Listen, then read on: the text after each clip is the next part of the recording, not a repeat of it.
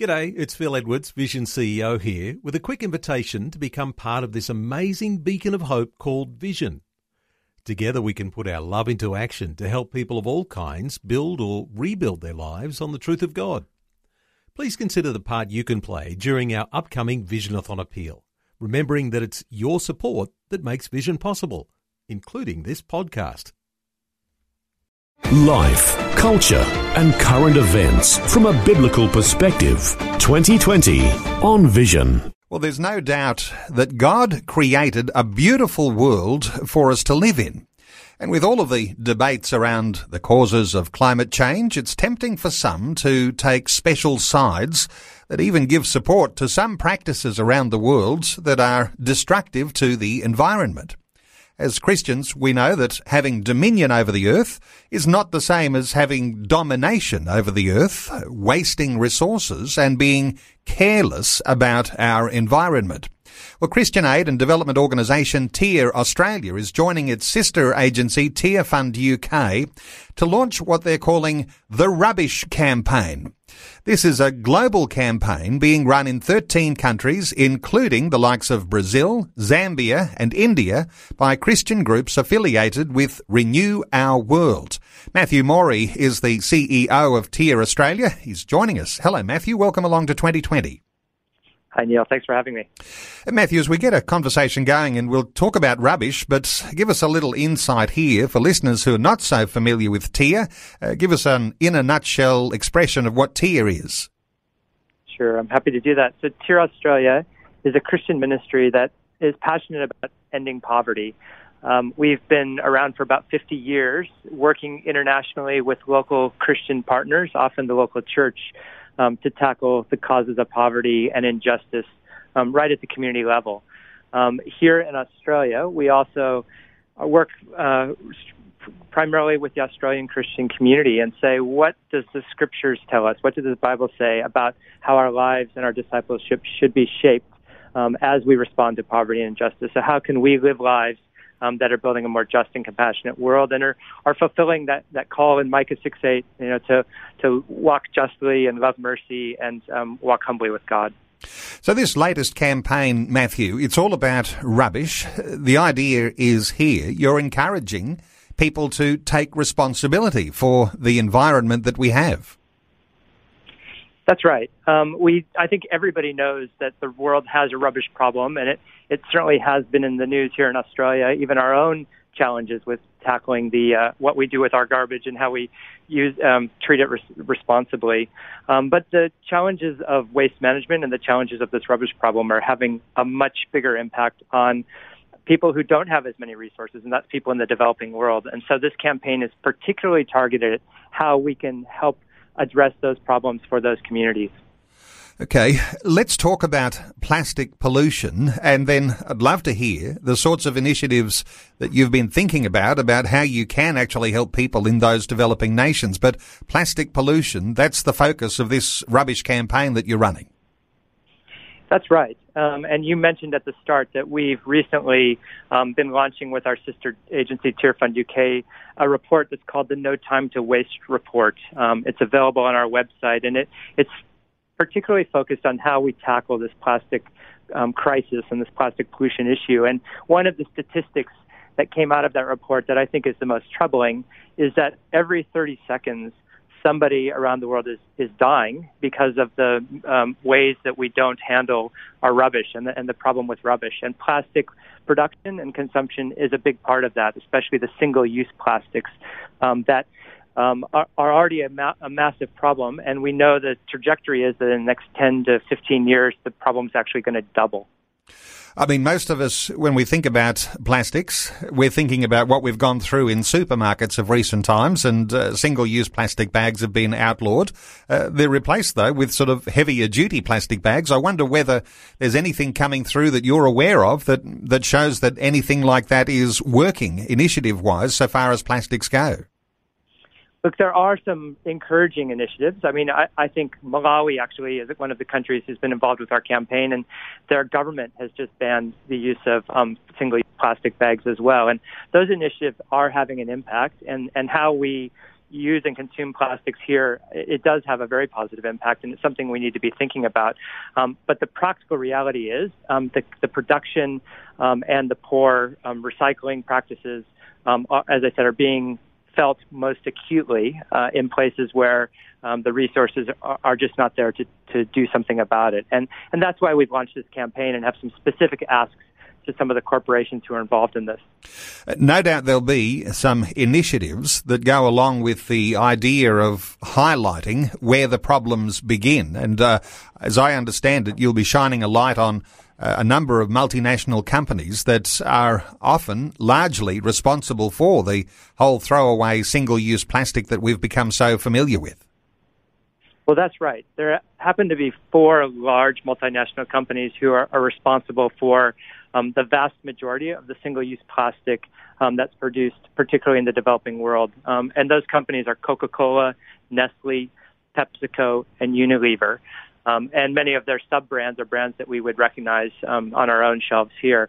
So the campaign is specifically asking those 4 companies to do 4 things, one of which is to report on their production of these single-use plastics so that the light can be shown on it and there can be some accountability around how much is being produced. The second request is that they reduce the amount that they're producing and reduce by half over the coming years. We also want them to be more focused on recycling single-use plastics. And then finally, and this is something that often gets forgotten, but there's a whole community of people who are impacted by the way that rubbish is handled and those mountains of rubbish that you see. People who sometimes are sorting rubbish or scrap heap pickers. And so our fourth call is that they would be involved in restoring dignity and working with communities who are directly impacted by this waste issue. Matthew, here in Australia, by and large, we are so well looked after that we don't have rubbish piling up all around the streets, and there does seem to be some initiatives that work here. It's a little bit deceptive, isn't it, compared to what you might see in visiting some nations around the world. Have you seen any of the nations where rubbish is just not being dealt with in the way that we're used to? Look, I have. Actually, just about every place that I travel, Tyr's working in 24 countries, and every trip I go on, I'm always troubled by the way you see rubbish, and particularly plastic rubbish, piling up. I was just in Zambia a couple of months ago, and looking at their waterways just in the city, you could practically walk across the small rivers and creeks in the city because they were so filled with single-use plastics that had not been recycled because there are no mechanisms to deal with it. So it's troubling to see it so prevalent and to realize there are no easy answers unless action's taken. And when you say a person is dying every 30 seconds, from what I understand, that equates to 1 million people dying every year because of mismanagement of waste and pollutants.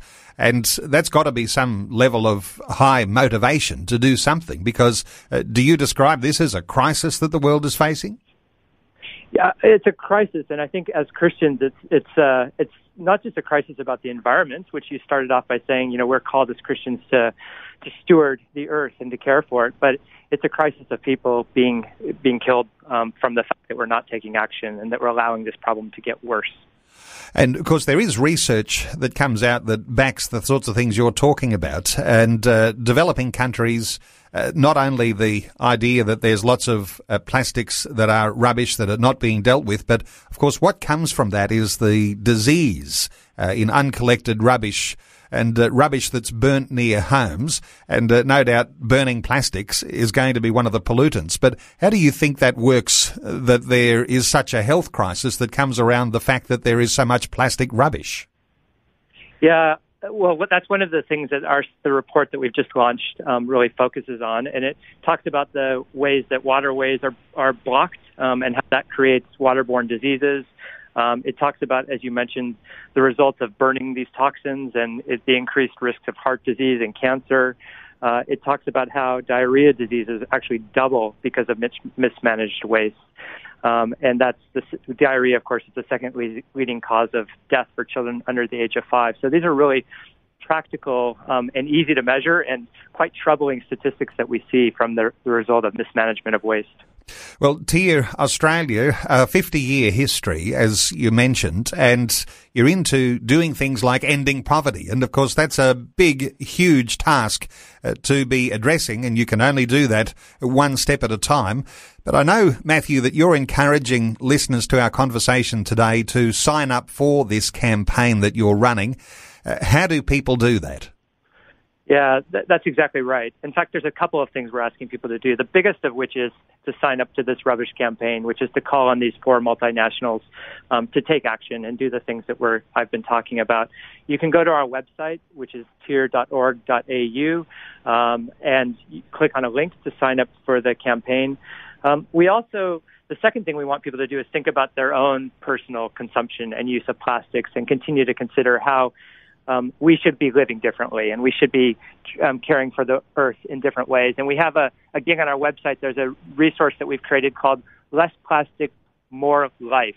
And it's a 7-day guide, which is a practical guide about what it means to use less plastic, but also a devotional guide as we pray and think about our responses to these things.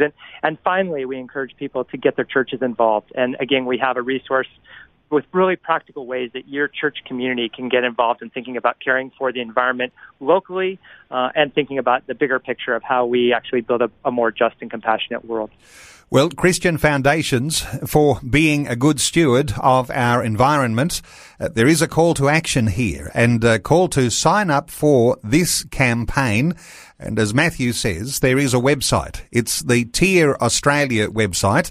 TIA.org.au and /rubbish to go straight to that campaign. But you might want to check out the TIA website, TIA.org.au, and take advantage of some of those resources that Matthew has mentioned. Matthew Morey is the CEO of TIA Australia. Matthew, thanks so much for sharing your insights with us today on 2020. Thanks for having me, Neil.